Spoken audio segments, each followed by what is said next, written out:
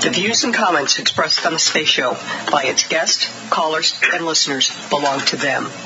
The Space Show and its hosts serve only as a platform and are not responsible for others' comments or views. All topics discussed on the Space Show are primarily for educational purposes. We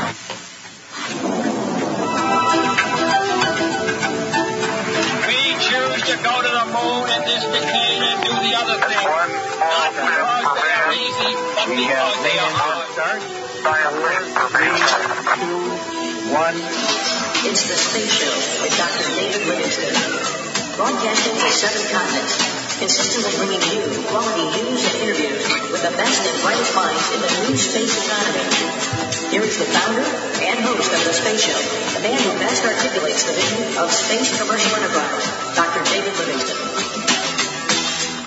Good morning, listeners. It is still morning here in California, so welcome to our Friday morning California Space Show program. Thank you very much for tuning in, the first program for the Space Show in 2020, and we're glad you're with us. A couple of quick announcements. We're planning a 60-minute formatted program today, although if you get in a late phone call or email, we'll definitely stay on and respond to your questions and your call. But do watch the clock so that if you do have a comment for our guest today, Dr. George Church, do it while we're still broadcasting on air. We have a Sunday program about new technologies with someone who used to be a frequent guest on the Space Show, and we're bringing him back, Michael Belfiore, a great author and technology guy. And then next week is a full Space Show week, and we're back to our non-holiday normal schedule. Couple of other things for today. Our toll-free number is 1-866-687-7223. Remember, we don't work with call screeners, so please be patient. Let the phone ring, and I'll bring you up on air as quickly as possible. You can also use email, DrSpace, DRSPACE, at thespaceshow.com. Plus, you can post on our blog if you have questions or comments. And to do that, go to thespaceshow.com. All the way to the far right is the upcoming show menu. And from there, you scroll all the way down to the bottom, and you'll see a place for comments and questions. As soon as you hit the send button, I'll get your comment or question and can bring it up on air at the appropriate time during our discussion with our guest. But do remember, we're a talk show. That is our format. That implies that we like to talk more than deal with email. So please do call us. 1-866-687-7223. A couple of other things. Our website newsletter gets modified and updated Sunday after the Sunday program, but the one that's on our webpage now shows what we have booked going into first quarter of 2020. We're almost booked up for January, and your guest suggestions are always welcome. And just send them, DrSpace, DRSPACE, at thespaceshow.com. And then our email newsletter, if you want to be a subscriber, just make sure I have your email address. It goes out at 6 a.m. Monday morning, California time. Very, very short. Won't clutter up your inbox, I promise you that. Remember, everything we do is archived on our website, and you can also very easily download programs. We do have a LogoWare Space Show store, so if you're interested in that for your favorite Space Show listener or yourself, check it out. And to do so, click on any of the pictures of Pepper listening to the Space Show, and Pepper will take you into our Cafe Press LogoWare store. And then also do remember, we are a listener-supported program, and yes, our annual campaign has ended, but the Space Show, as a 501c3 nonprofit, is listener-supported, so we always request your financial support, and we appreciate it. Remember, as a 501c3, if you're paying federal taxes, you get a tax deduction. It would now be for the year 2020, and the same is true if you're a California taxpayer, also for the year 2020. And we certainly appreciate that. We do have sponsors, and there are some sponsorships left for 2020 if you're interested. For the shorter segment shows like today, I just shout out great thanks and appreciation to our sponsors, Northrop Grumman, the Space Foundation, Astrox, Moonwards, Celestis, AIAA, the National Space Society, and the Space Plan. We wouldn't be doing this program without the generous support of our sponsors. We thank them very much. Remember, on the full-length 90-minute program, we read sponsor messages. So once again, if you're interested in becoming a Space Show sponsor, send me a note at drspace@thespaceshow.com. And listeners, I can't think of a better program to start off the new year with than to be talking about one of our favorite topics, and certainly one of my favorite topics, and that is modifying human genetics. For the program today, we're talking about space. But as you know, I like to talk about these programs since I have a CF child, and gene modification for cystic fibrosis holds great promise. So I have an interest in the topic, not just because of space, but for a personal interest.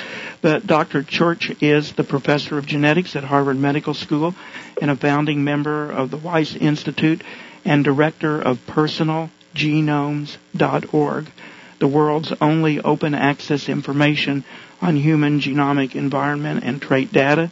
He is known for pioneering the fields of personal genomics and synthetic biology. He developed the first methods for the first genome sequence and dramatic cost reduction since then, and he's contributing to nearly all next-generation sequencing methods and companies. His team invented CRISPR, which we've talked about extensively on the Space Show, for human stem cell genome editing and other synthetic biology technologies and applications, including new ways to create organs for transplantation, gene therapies for aging reversal, and gene drives to eliminate Lyme disease and malaria.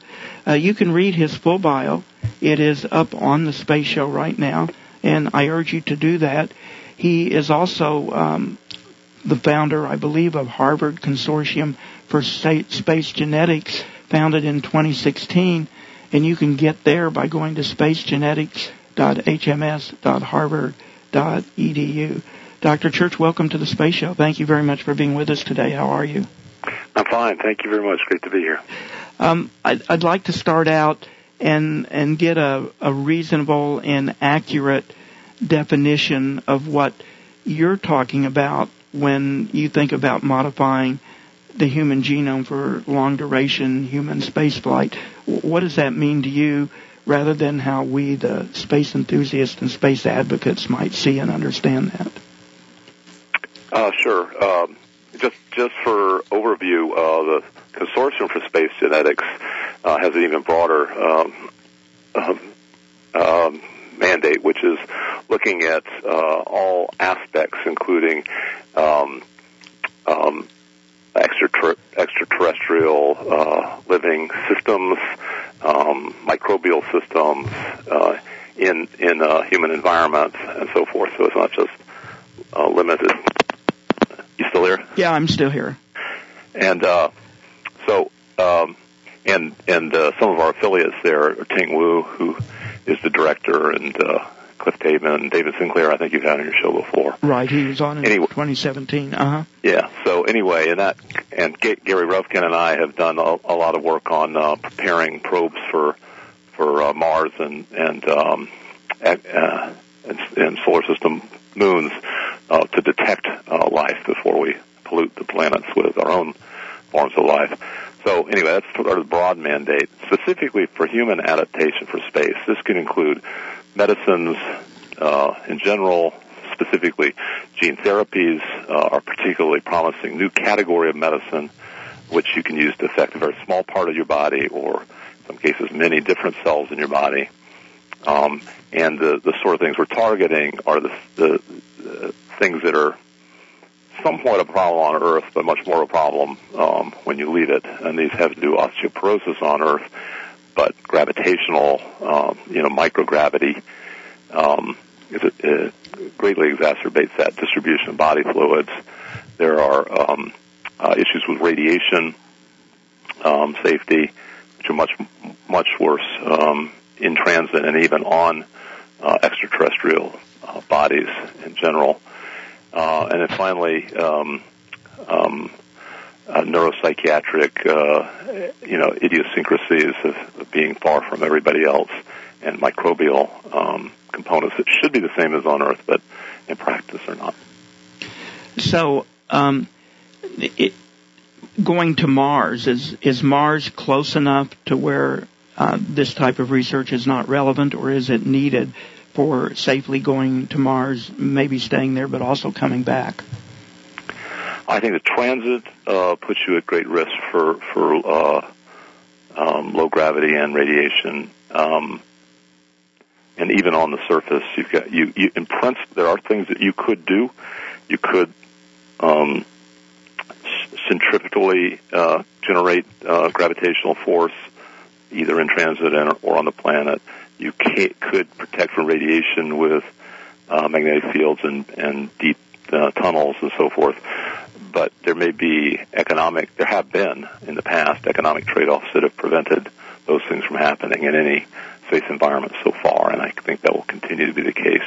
And since there are quite clear ways of dealing with this in animal models that we've done, it's a matter of translating that into something that could be approved for safety and efficacy among crews.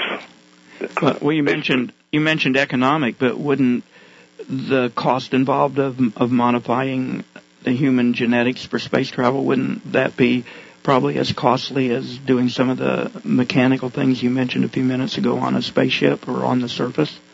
Well, it depends. I mean, at some level, biology is very inexpensive. Most of the costs of therapies are in the clinical trials, and that depends on the size of the cohort you need to get statistical significance and so forth. But the cost of actually manufacturing and delivering gene therapies is very inexpensive. For example, we're developing some for veterinary use that we estimate are going to be less than $1,000 a lifetime for the dogs. What would it do for the dog? It's an aging reversal clinical trial that we've done in mice and now doing it in dogs. And it's a company called Rejuvenate Bio in San Diego that's doing that. But that's an example of how you can have very low cost gene therapies that are very, very powerful, but relatively safe medicines. That means I could keep my dog young? The intention is to do aging reversal. We are not yet aiming at true longevity, but it could be a side effect that would take much longer to prove. So it's all about a matter of what you can prove to the FDA, because even though it's a veterinary medicine, it still has to be approved by the FDA. It's much faster and cheaper to do it in animals for the benefit of animals, but it still has to be done. Interesting. I can maybe keep my dog young while I age and die. So, well, the humans will be right behind. I mean, the same company will be using the same gene therapies in humans very, very, very soon, shortly after the dog trials are over. How do you know for spaceflight, for microgravity or radiation or fluid shifts or something, how do you know what genes to attempt to modify? And are you taking those genes out and putting a modified gene in the sequence back in, or how do you actually do this? Well, so it's case by case, and there's a great deal we know and a great deal we don't know, but medicine and engineering tends to be focusing on what you do know with safety measures in place. So for radiation, there's a great deal known about radiation sensitivity, genes that are involved in radiation resistance in microorganisms and mammalian cells, and there are a variety of organisms that have kind of whole body radiation resistance, and usually these animals are also resistant to freezing and desiccation. So we wouldn't necessarily want to have all of those necessarily for a whole human being, but we might want to have them for human organs, for transplantation and so forth. So that's a pretty well characterized list. A little less well characterized is what are the protections from osteoporosis and other gravitational effects. But I think our knowledge of this will grow rapidly as we get more data from microgravity experiments. The problem is radiation you can do on Earth very easily. Microgravity is hard to do on Earth. So you actually know the gene and the location, and you take it out and put in a modified gene? We don't always have to take it out and modify. We don't have to make precise editing. So, for example, for the aging reversal that we're doing, we add in genes that are lower than they should be late in life. In other words, you can see these genes that are very high levels when you're young, and then they drop together, sort of in concert with one another. It almost has the appearance of planned obsolescence, where you're just taking out all the systems that you needed when you were young.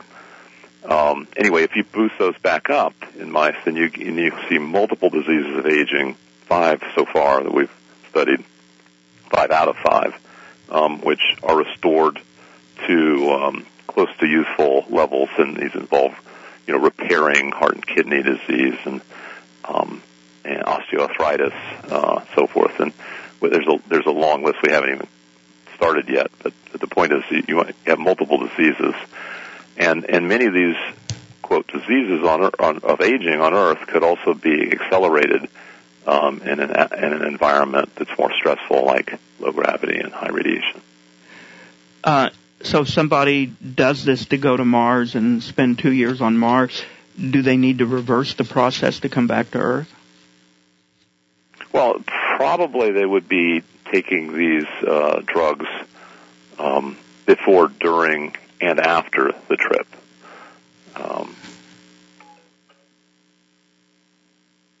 Are you still there? Yeah. Okay. So then they, at some point, they'd quit taking the drugs, or? They would. I mean, unless they're things that are good both on Earth and off Earth. So, many things that would result in aging reversal, we think might be good in general for people over a certain age. So they might just stay on those drugs, but they might be especially good for people that are under slightly more stressful conditions of space flight or extraterrestrial planetary living. So if the modification doesn't lend itself to taking a pill, because I've had some people on that talk about we're going to replace the gene or something like that. I think Adam even talked about that in his article. How do you get the replaced gene into the body, and then do you have to reverse that somehow if they come back from wherever they are? Yeah, so if it were something you wanted to reverse, so that I've picked some of the aging reversal simply because we recently published a peer-reviewed paper on it in PNAS, but there are other things that are analogous. They can be either, so the easiest thing is just to put in an extra copy of the gene that doesn't change the genome. It's just an extra copy that's floating around. That you can turn on and off, sometimes with small molecules, meaning, like innocuous drug-like compounds that don't have any effect themselves other than to regulate the gene that you put in. So if you want it to be up during space flight, you bump it up with this chemical regulator. The genes themselves might be introduced by injection, intravenous injection, and then the empty viral capsid is filled with the gene therapy, and it goes and it delivers it roughly to where you want it, either where you injected it or where it homes. But then once the gene is in place in the cell, not necessarily replacing any gene, but just floating around in the nucleus, then you can regulate it with small molecules from taken orally, taken by mouth. When would this be available, and how would you test it on humans? Would you test it real time on human spaceflight, or how would the trials look for testing this for spaceflight? Well, like most trials that are FDA approved, you'll have animal trials first, and those animals would have to be at microgravity, and then you might do some on human cells or organoids, so you can make human-like organ systems that also could be done at microgravity in preparation. And then finally, you would have to do clinical trials on crew members that had volunteered and had been through proper consenting. How far away are we from something like clinical trials on the basics of this, say, microgravity or radiation? Radiation sounds like it might be easier. Well, I would say that we're probably within a couple of years of doing clinical trials on some of the aging reversal in humans. We're already doing clinical trials in dogs. We also have preclinical primate trials that we're doing on new types of transplantable organs. These are synthetic biology-derived organs grown in pigs that could also be useful in that those can be completely engineered. And this gets back to your point about precise engineering. So rather than just adding an extra gene as we do in the aging reversal clinical trials, here we can extensively engineer the germline of the pig so that from birth these organs have all sorts of new properties. Now that doesn't fix it for your whole body, but there might be certain particular applications where you could replace an organ with a designed organ. Anyway, those two clinical trials are well on their way in the preclinical animal phase, and they'll be starting in phase 1 human trials soon, within a couple of years. Fascinating. So people believe that space settlement is right around the corner, which is quite different, I guess, than space tourism, which is much more shorter duration. But if and a lot is not known about space settlement, but let's just pick settling on a 2 or 3 year habitat or something on the moon. Since people are probably going to learn as they go along, sort of on the job training, would you be able to do any of these procedures to someone already in space or already on, say, a lunar habitat? If you found out XYZ was needed, is that something that could be researched on the job training, so to speak? Well, there's nothing particularly unusual about new medicines that have been through clinical trials on Earth, say for other diseases, using them slightly off-label, meaning this is done already. You'll have it approved for one cancer, and you'll try it on a related cancer, or preventative for that matter. So yeah, it's just, if they're just injections, they'll be getting those just as easily in space. I wouldn't call it on-the-job training. It would be something where a clinician, a physician, for the space travel would have at their disposal all the approved drugs and maybe even a few experimental drugs that have been through proper consenting. I have our first email question is from Joshua in Denver, and he said if somebody has decided to do one of these much talked about one-way Mars trips and actually stay on Mars and live on Mars, in your opinion, would they somehow need to be genetically modified in order to live on Mars? And are we anywhere near being able to do that for permanent residents, say, on Mars? Well, I think we're much closer to having human beings that have had gene therapies than we are to having human beings that are temporary or permanent residents on Mars, in the sense that we already have human beings that have been through gene therapies successfully and cured. There's a handful of fully FDA-approved drugs that are based on gene therapy, and these are now in use. You can get them from your physician, basically.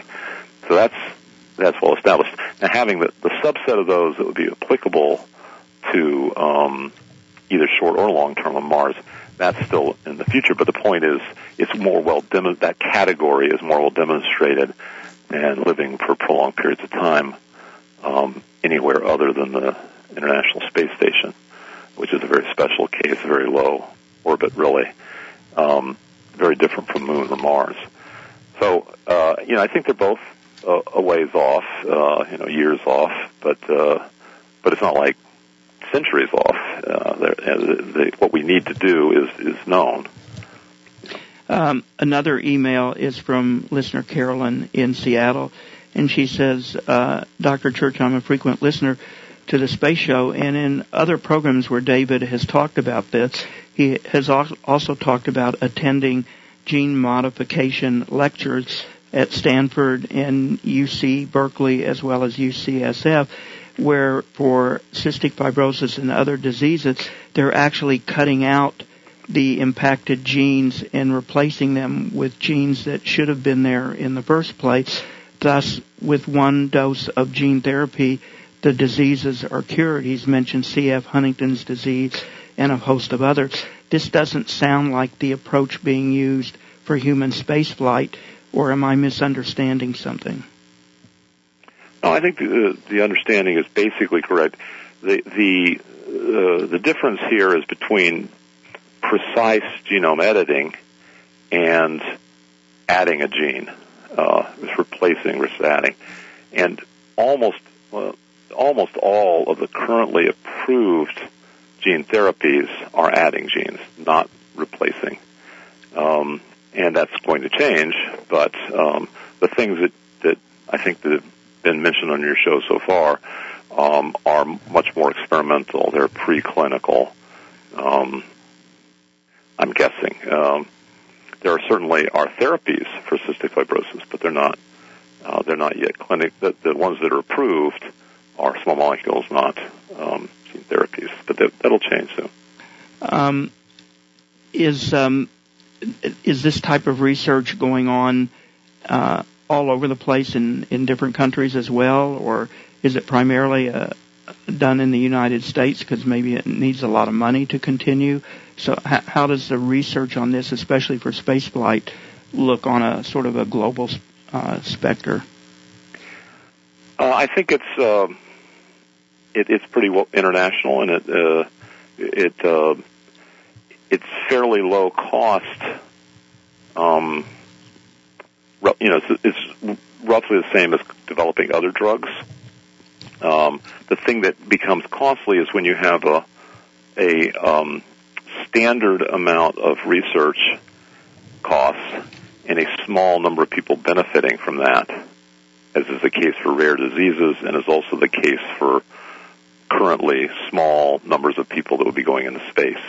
So that's where the denominator, essentially, of the economics is so small that the numerator becomes significant. That is to say, the research costs are not amortized or distributed over a large number of potential beneficiaries. So I think that's the problem with rare diseases and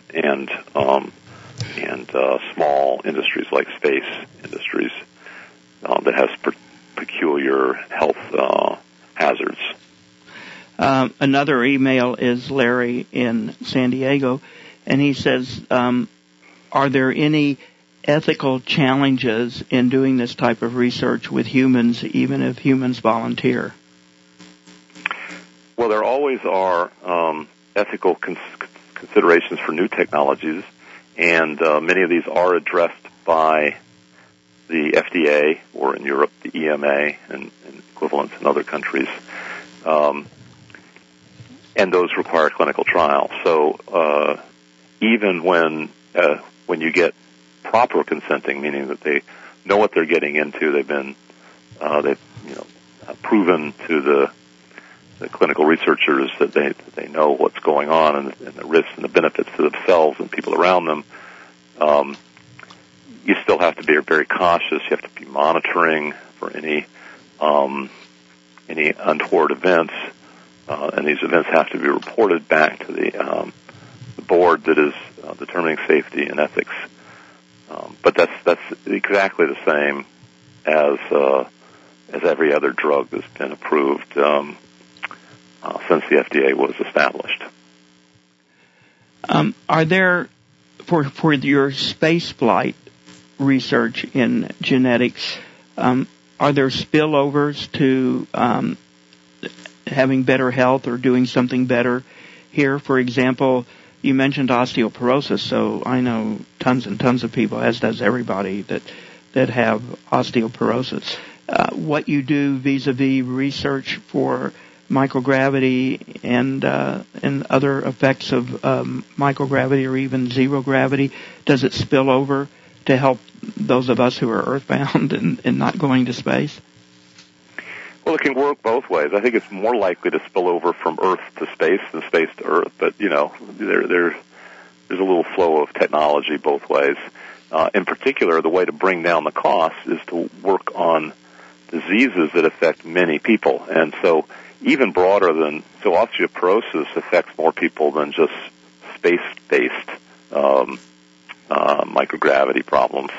But if you go even broader to diseases of aging, which include osteoporosis, if you can get a drug that helps a lot of people, both on Earth and in space, then that's going to be cheaper and sooner. It's going to be a higher priority because so many people could benefit from it. So I think that probably will be something where we develop it on Earth for Earth problems, and it just turns out that it could benefit people in space as well. And part of it is recognition of the evolution of our species. We were cutting corners. We were being genetically frugal. We didn't want to spend a lot of energy on repairing radiation damage or on maintaining high bone density if we didn't have to.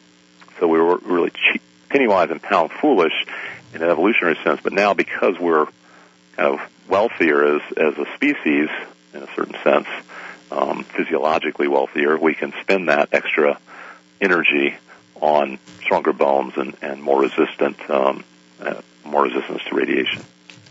Helen in Tucson says, am I understanding you correctly that over time we could possibly modify Mars residents to spend time, or at least much more time, on the surface of Mars and be okay given the radiation, whereas today we couldn't do that and everybody's talking about living underground?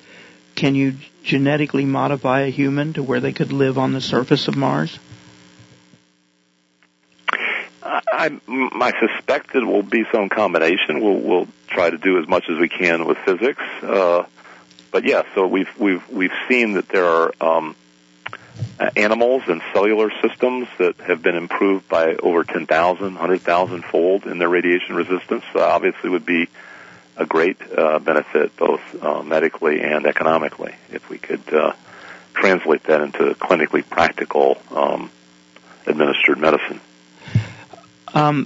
For his space research on human genetics, is there a priority list that this is what we want to tackle first, this is most important, this is second? Does such a priority list of goals exist, and what would it be? I would say probably radiation is highest because, generating centrifugal motion is, seems pretty straightforward, even though it's never been done, as far as I know. The radiation is harder. It's harder to harden a small vehicle. I mean, it takes sort of the equivalent of 10 meters of matter, 10 meters of water or some solid, plus magnetic field to protect us from solar flares and other galactic cosmic radiation. So anything we could do to reduce that radiation burden, I think, would be a high priority. And it also has a high priority because we know more about it, so we know what to do. So my guess is that will be one of the first things. And osteoporosis, on the other hand, is a high priority simply because it might be part of a broader aging reversal package that we develop on Earth. So I think those two will probably be the first two in the pipeline for different reasons. Tim is in Dallas, Texas, and he said, David, I'm at work. I'm not able to call you. But my question is, there are radiation scientists that have published, and David talks about them frequently in their work. Dr. Charles Limoli comes to mind, and he has been showing how cognitive ability of astronauts and others is greatly impacted by radiation. Would you, when you're talking about radiation in the human genome, be able to do something that stops radiation from causing a cognitive decline in humans in spaceflight? So I think that's probably falls under the same category as the radiation resistance that have been established in various animals. I think it's less well established than other biomarkers for radiation. It's harder experiments to do cognitive testing in either very small animals or mice or larger human-like animals in human range of size.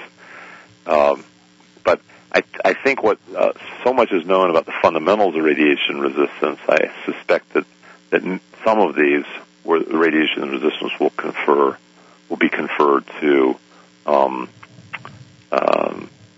sort of cellular level phenotypes, like DNA damage, the very similar quantitative dose response curves we've seen for cognitive, but we can't expect a one-to-one perfect relationship between the cellular level, which are easy to assay, and the whole organism cognitive level. But that will certainly be something we can increasingly determine.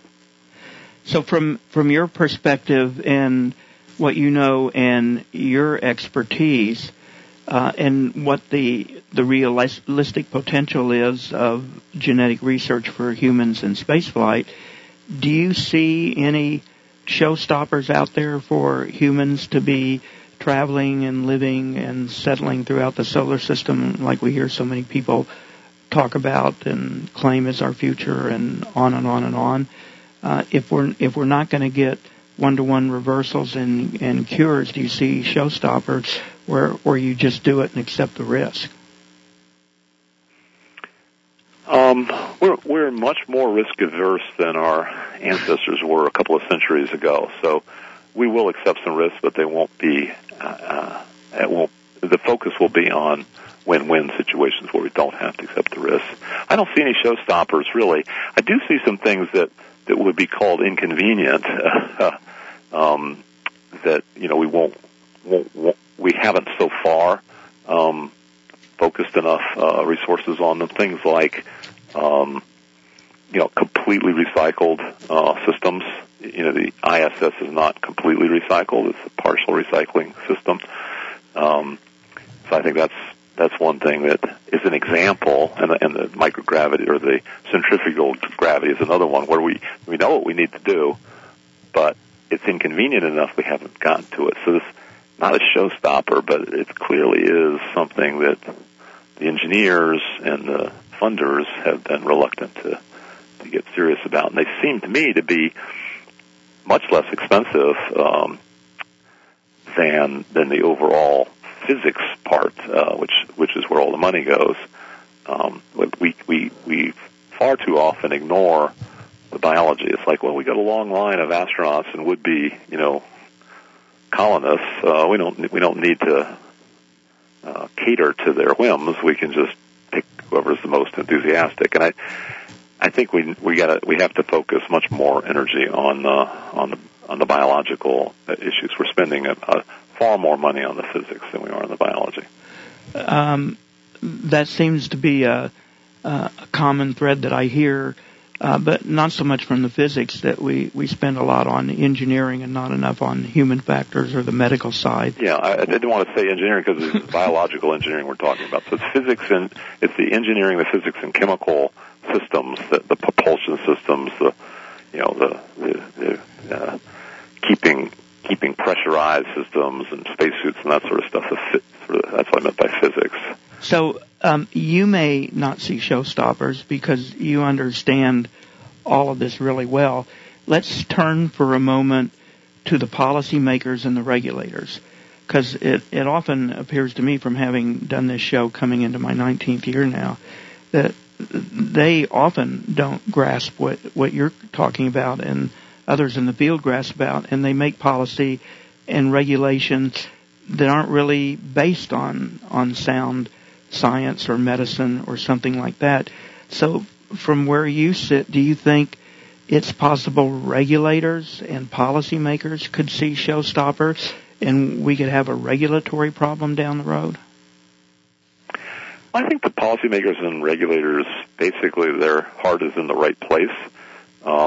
occasionally, if they don't know quite enough, I mean, they get a lot of advice, but if somehow the advice gets distorted, then they can come up with policies that are self-contradictory, like, zero tolerance for radiation damage, but no shielding, for example. Uh-huh. I don't think they're going to see the showstoppers before the engineers would, and I don't think they're going to make up showstoppers necessarily, unless they want to kill the program for some other reason. I think regulators are our friends. They keep us from having the kind of human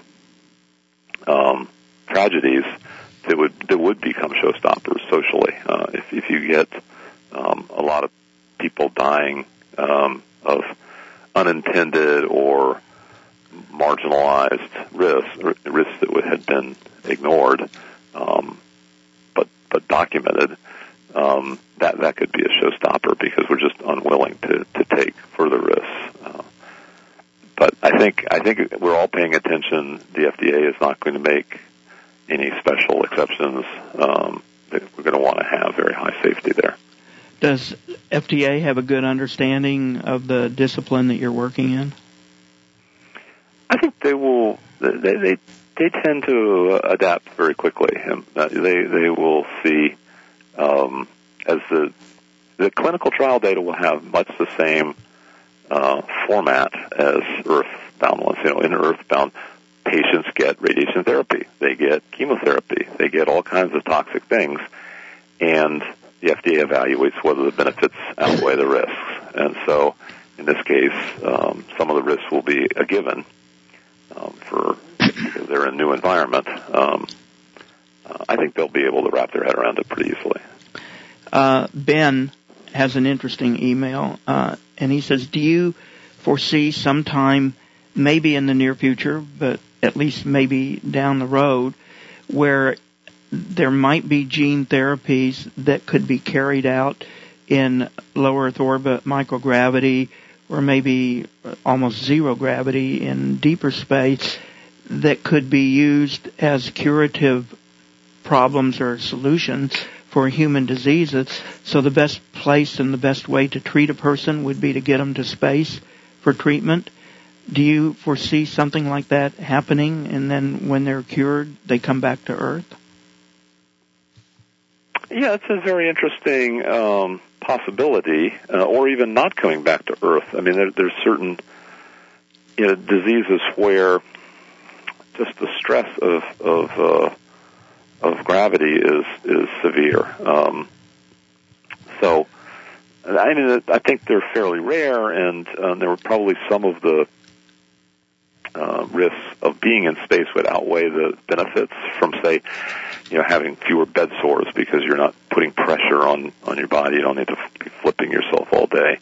That seems like a fairly minor symptom that could be alleviated by microgravity, but probably wouldn't be worth it considering all the other problems. It could be osteoporosis itself. You might be in better shape because as long as it depends on whether you think that you're falling. Falling is a great risk to people with osteoporosis on Earth, but it could be pushing off. There's no falling in microgravity, but pushing off of the surface, then you end up ramming into another surface.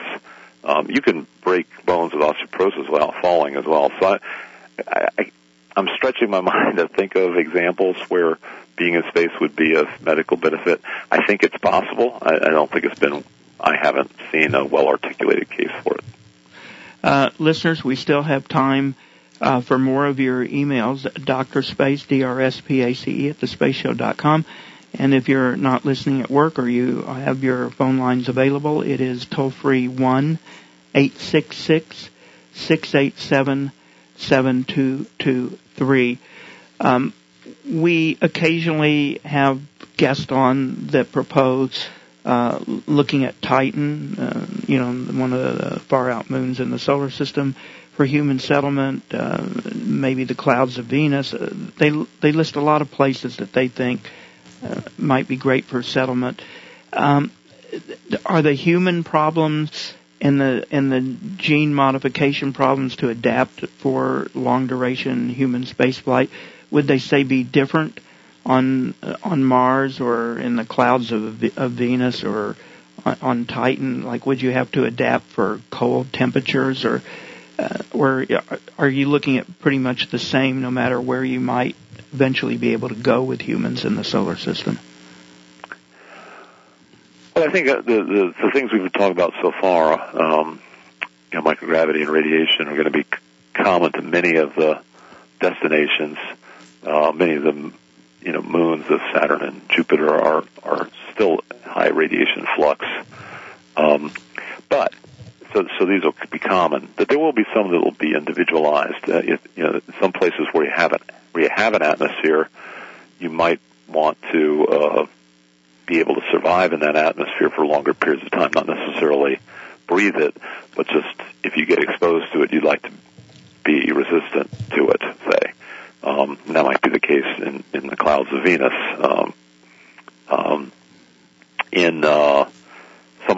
There are about 6 icy moons where they have more water than we have on Earth. That's very enticing. But in many cases, they'll be under a solid layer of ice, so there might be pressure sensitivity that might be, akin to the kind of adaptations we might want for prolonged existence at the bottom of the ocean. So, bottom of the Earth's ocean. I think these are further off and more speculative, but it is interesting to think there's going to be generic medicines that will help us in general, both on Earth and in space. There'll be a smaller set that's space-specific, and then an even smaller set that's specific to the particular planetary environment.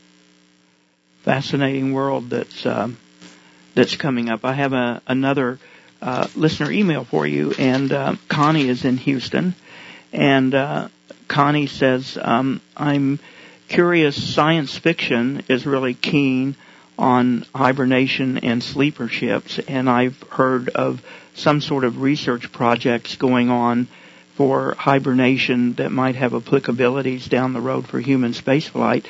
If one really was able to do interplanetary travel and have some sort of a sleeper ship for 100 years or something like that, would the people involved in that need to be genetically modified to be put into hibernation? How do you see something like that happen? I realize this is probably purely science fiction, but I'm curious as to what you think about it. Yeah, it's an interesting question. I mean, many of the things that I've seen happen in my laboratory and laboratories affiliated with me were science fiction when we started on them, and now they're in routine use in the world. So I wouldn't dismiss science fiction. That sometimes it helps us think of what we want, think of unintended negative and positive consequences. I welcome it. Hibernation, there is some investigation of metabolic manipulations that could result in hibernation without genetic modification. There will be most of the really good hibernators, in the animal world, especially mammalian, which are close to us, bears and smaller animals. Those are genetically different and metabolically altered. Typically, not much more than 6 months, and not years.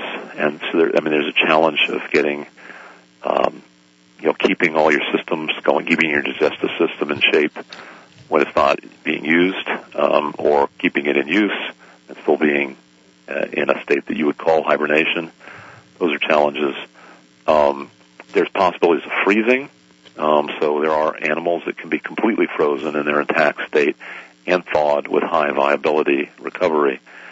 We may be getting better at that because we'll want to store frozen human organs for transplantation. And so there's a whole field of research on translating discoveries we've made on animals resistant to freezing into human organs. And if it works on human organs, then you might be able to work on a whole human. Obviously going through lots of animal trials first. freezing is not a panacea, however, even if we did get it, because you're still getting radiation damage. It won't manifest itself until you thaw, or until quite a bit after thawing. But what you might have to do is freeze and then thaw, do repair for a while, refreeze, go for a while, accumulate damage, and then thaw long enough to repair it, and so forth. You go through cycles of freezing and thawing. But the person need not be awake for long periods of time to do that those repair processes. And so for them, it would just seem like just a series of meals on their way to the.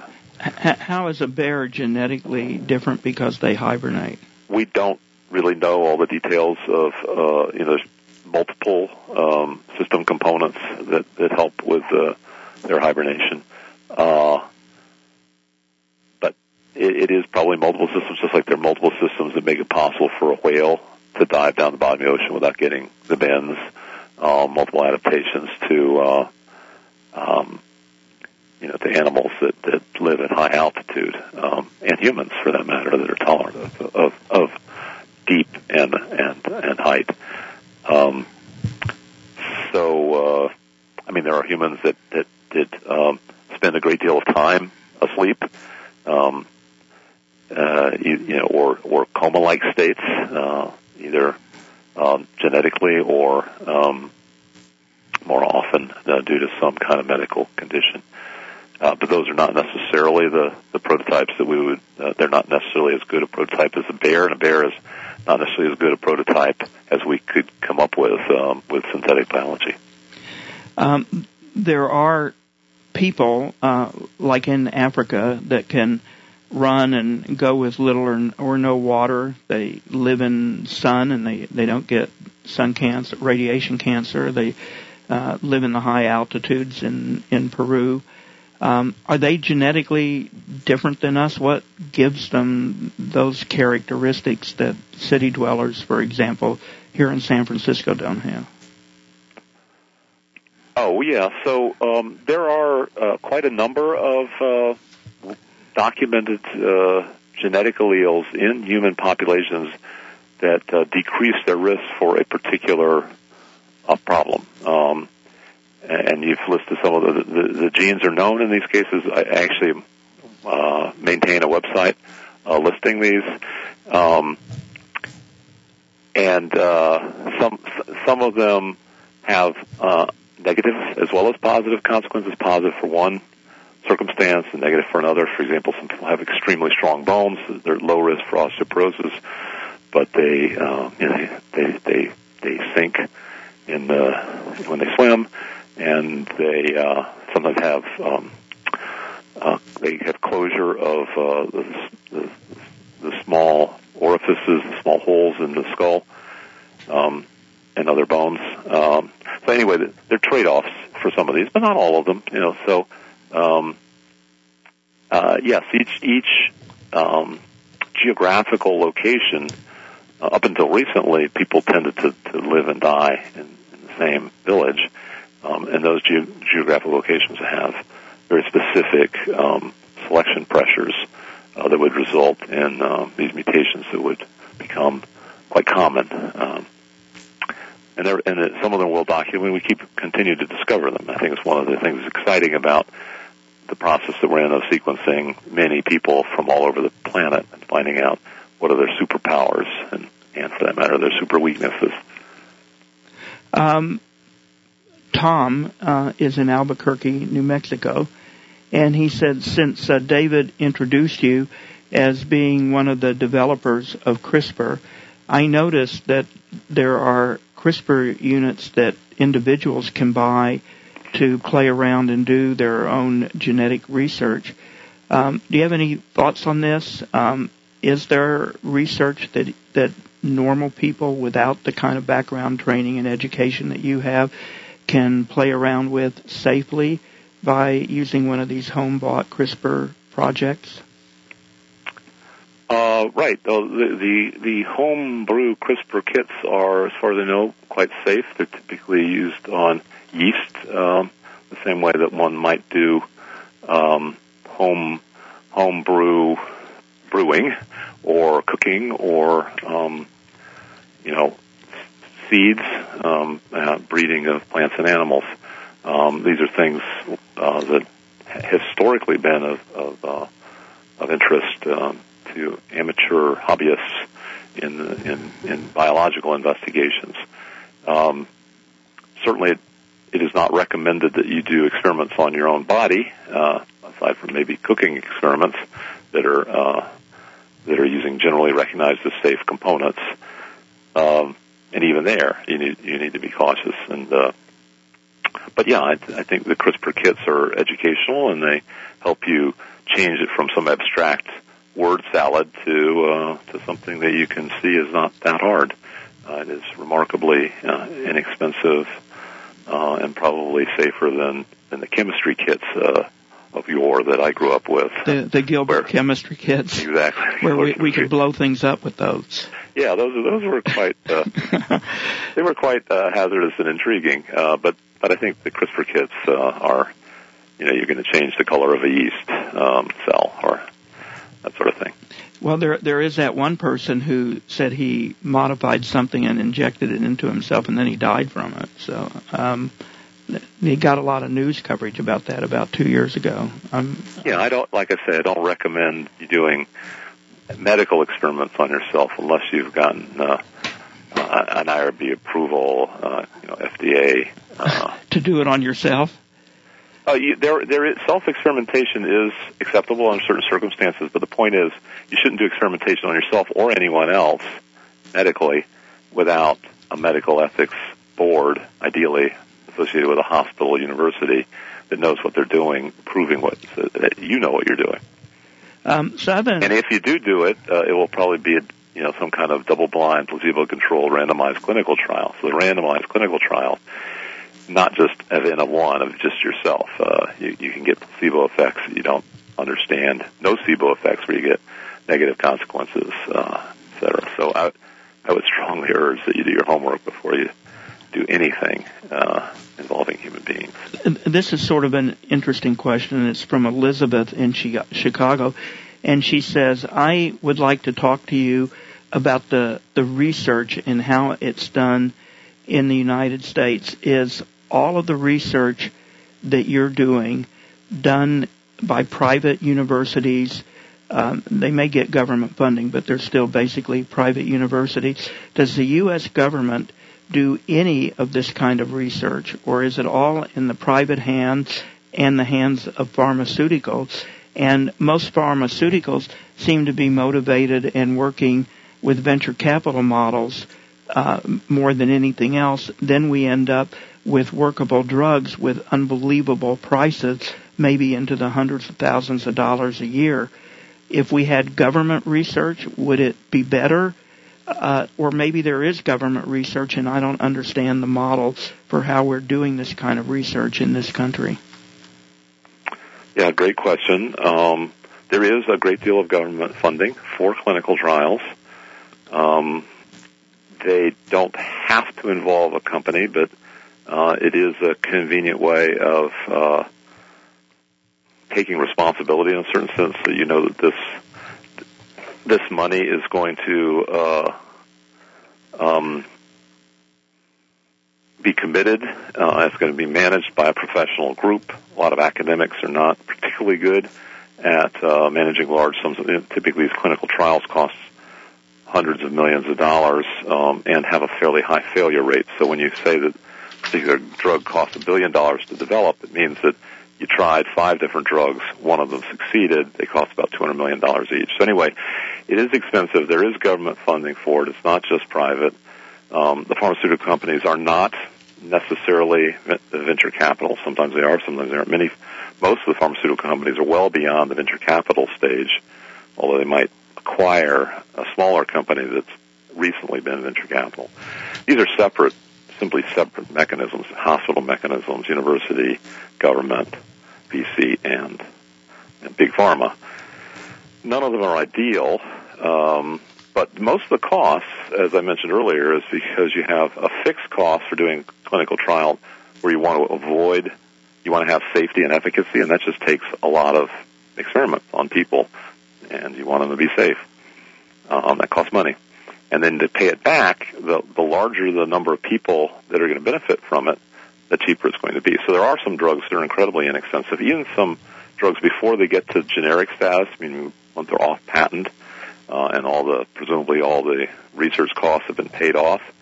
But even before that, there's some that can be quite inexpensive if there's a very large market. Like, for example, the statins are fairly reasonable, although they could be even more reasonable. But certainly by the time they get to generic status, then you can really get to very inexpensive drugs. Well, that's 20 years or something like that? Yes, right. Well, 20 years from the invention. Usually, by the time the clinical trials are done, it might be just a couple of years. It's a little sad, but they have to make their money back pretty quickly. To bring in my favorite example, just so that I understand, and if I understand, maybe a lot of others understand too. So if we take an illness like CF, which does not have a big population, it's classified as an orphan drug disease, prices are so high for like Vertex medications that are on the market for specific genetic combinations, over $300,000 a year, but their market is 30,000 people in the U.S. with CF in general, and even less with that specific gene combination. So the fact that sample size or market size is so tiny, then the cost of that drug is really huge. That's right, because there's not that much you can do to reduce the cost of the safety and efficacy parts of the research. If you cut corners on that, then you'll be introducing drugs onto the market which are unsafe or ineffective. And there are examples of that. For example, thalidomide caused 15,000 children to be born severely malformed because wasn't quite enough safety testing before it went out to the market. But the problem is and I know this isn't the subject of the show, but it's a nightmare my son and I are living, is how do you get health insurance to pay for a $300,000 drug a year plus affordable copays, because people can't pay $10,000, $15,000, $20,000 a month for the drugs, which we're facing with Vertex drugs right now. So I know this is not your field. Well, maybe it is. Is there a solution? Part of my field. Is there a solution around this problem, especially with drugs that are targeted toward illness groups that numerically are just not very large? Right. Well, there was a partial solution that I think both you and I know about, which is, but maybe not all the listeners, which is the Orphan Drug Act, where they made it possible for pharmaceutical companies and insurers to provide some new drugs for rare diseases. They nevertheless do want to put some of the burden onto the families, and sometimes an unacceptable burden. But there are a lot more orphan drugs today, meaning drugs that are applicable to rare diseases like CF, than there were before the Orphan Drug Act, or more than there would have been if there had been no Orphan Drug Act. So I don't know why, in your particular case, that isn't good enough. But we can vote for a better Orphan Drug Act if that's what society wants. I think it's a real testimony to our compassion that we've gone as far as we have in terms of Orphan Drug Act. Would spaceflight, I mean, this is a real stretch, but would human spaceflight fall under the category of the Orphan Drug Act? That's a small population. Yeah, I think that's a very interesting question, and I know quite a bit about the two subjects separately, but not together. In a way, it is a voluntarily inflicted disease, while the orphan drug, I think, is aimed at. I think the Orphan Drug Act is more aimed at rare diseases that you didn't volunteer for. But I think you'd need a legal scholar to tell you whether it would be applicable. But certainly the kind of research that Orphan Drug Act encourages would benefit the space community, even if the economics isn't directly aimed at the space community. So osteoporosis, for example, would probably benefit that with the rare disease of CF, because they end up with osteoporosis for a different reason. But but the solution might be similar. Correct. Yeah. And there's some things like antibiotics. If you get a lot of the CF problems have to do with Pseudomonas. Uh-huh. Any breakthrough that was on the big market of antibiotics could help the rarer market of CF. A lot of connections and things to do. In focusing your work, long-term goals, what are your goals? Like, are your goals to make human spaceflight safer and more possible, or how would you define your goals for doing this research? Yeah, I mean, we're interested in things that would be of broad benefit to society. We don't want to. I'm trying to focus on things that would be beneficial to the largest number of people, not just an elite set of society. And sometimes that's a question of how does space travel help us all rather than just some elite. And I think the answer is we need a backup for Earth. There's a lot of existential risks that could endanger our entire species if we're not distributed. So in that sense, it helps us all. We're interested in related, things that are related to space, like being able to do completely self-sustained, recycled environments. That's realistic. If you're going to be on Mars, you're not going to be sending back your laundry to be done on Earth. You're not going to be sending back your waste and getting shit. You will to some extent, but it would be very nice if you could do recycling. And that could also be is relevant to some of the issues we have on Earth about carbon sequestration, where you want to be able to, at will, pull as much carbon out of the air as you want. Same thing is going to be even more so in space colonies. You want to be able to be in complete control of the carbon-oxygen balance, so that's again something that where both worlds could benefit if we got much better at that. Genetics. We're looking at things. Aging reversal is something which could benefit everybody on the planet. Almost every disease is impacted by aging, and so we can greatly. Is something that could be of broad applicability and reduce costs and make it broadly accessible. Bill is in Memphis, and he says many people want to be a space tourist, anything from going up and down on a suborbital trip to maybe soon, at least they think it's going to be soon, where they could spend a couple of weeks in an orbiting space hotel. Do you see any genetic risk or requirements for a space tourist who would be in space for a limited amount of time, probably in LEO, but maybe a couple of days to fly around the moon? I know there's a program planned like that with SpaceX. What do you see for a short-term space user like a tourist? Yeah, there probably will be some people that have special needs or special risks. For example, people that have high radiation resistance that protect themselves from high radiation sensitivity to protect themselves from the sun might not want to do it. People who have, extreme motion sickness, and there's a different sickness, which is a space sickness, which is related to but distinct from motion sickness. That may have genetic components, or let us say more broadly biological components, because I knew that I had extreme motion sickness when I was young. I don't seem to have it as much now. So it might have, it arguably was biological. So anyway, those people might not want to do it, or they might need special drugs. So I've been at zero gravity, and I took pills to make that a more pleasant experience. So anyway, there are going to be medical considerations that everybody should, and hopefully whoever is providing this service does it in a responsible way. They'll be highly incentivized to do it in a responsible way, or else they'll be out of business.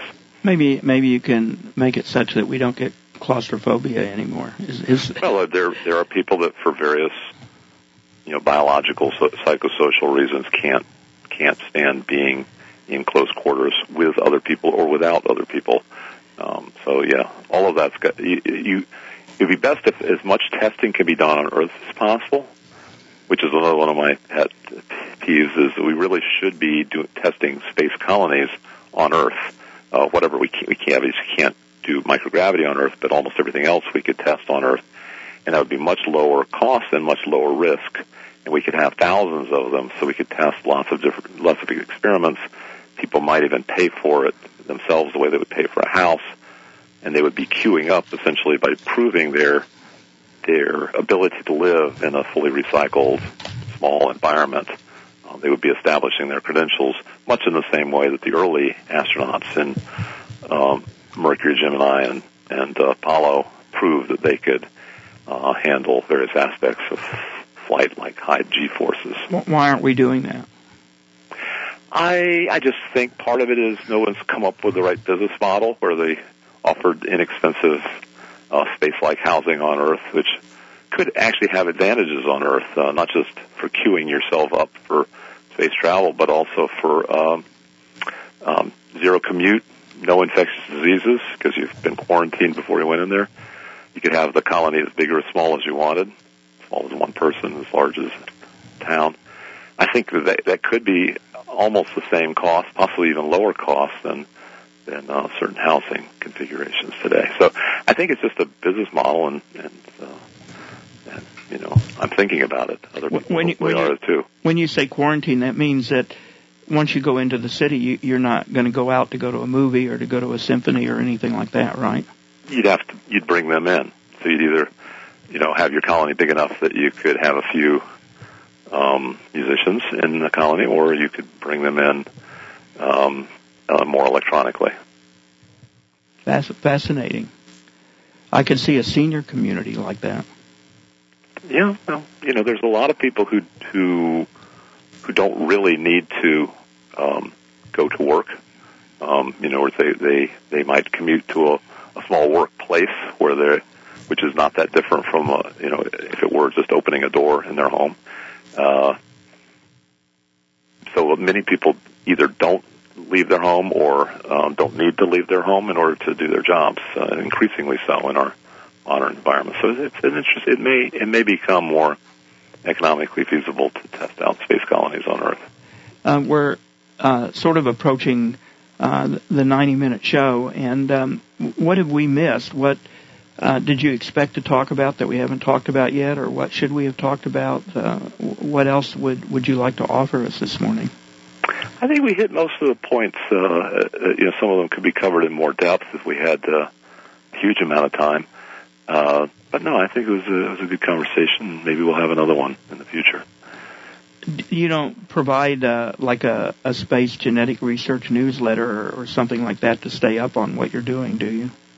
Well, we have the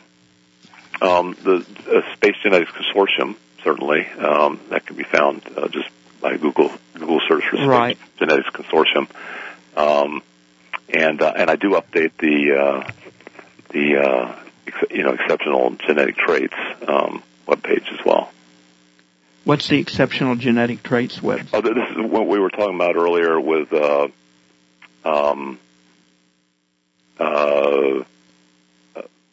it's called for people that are found on the planet that already have exceptional genetic traits. The website is my website with a suffix protect.html.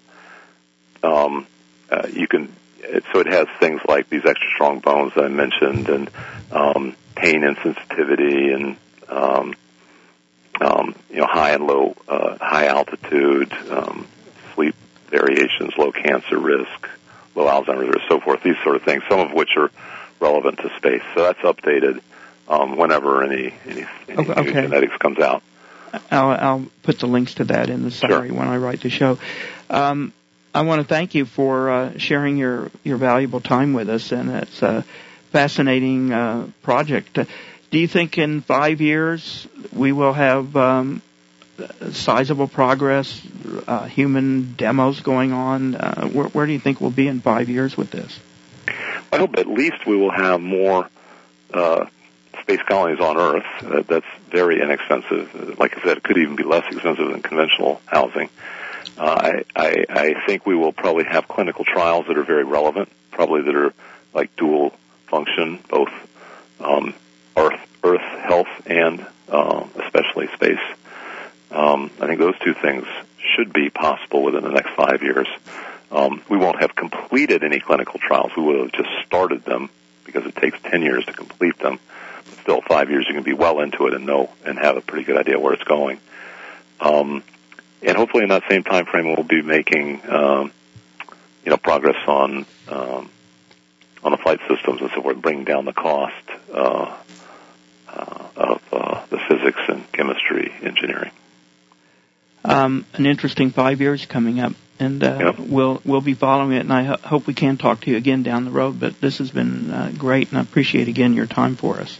Yeah, great. Okay. Take care. Thank you very much.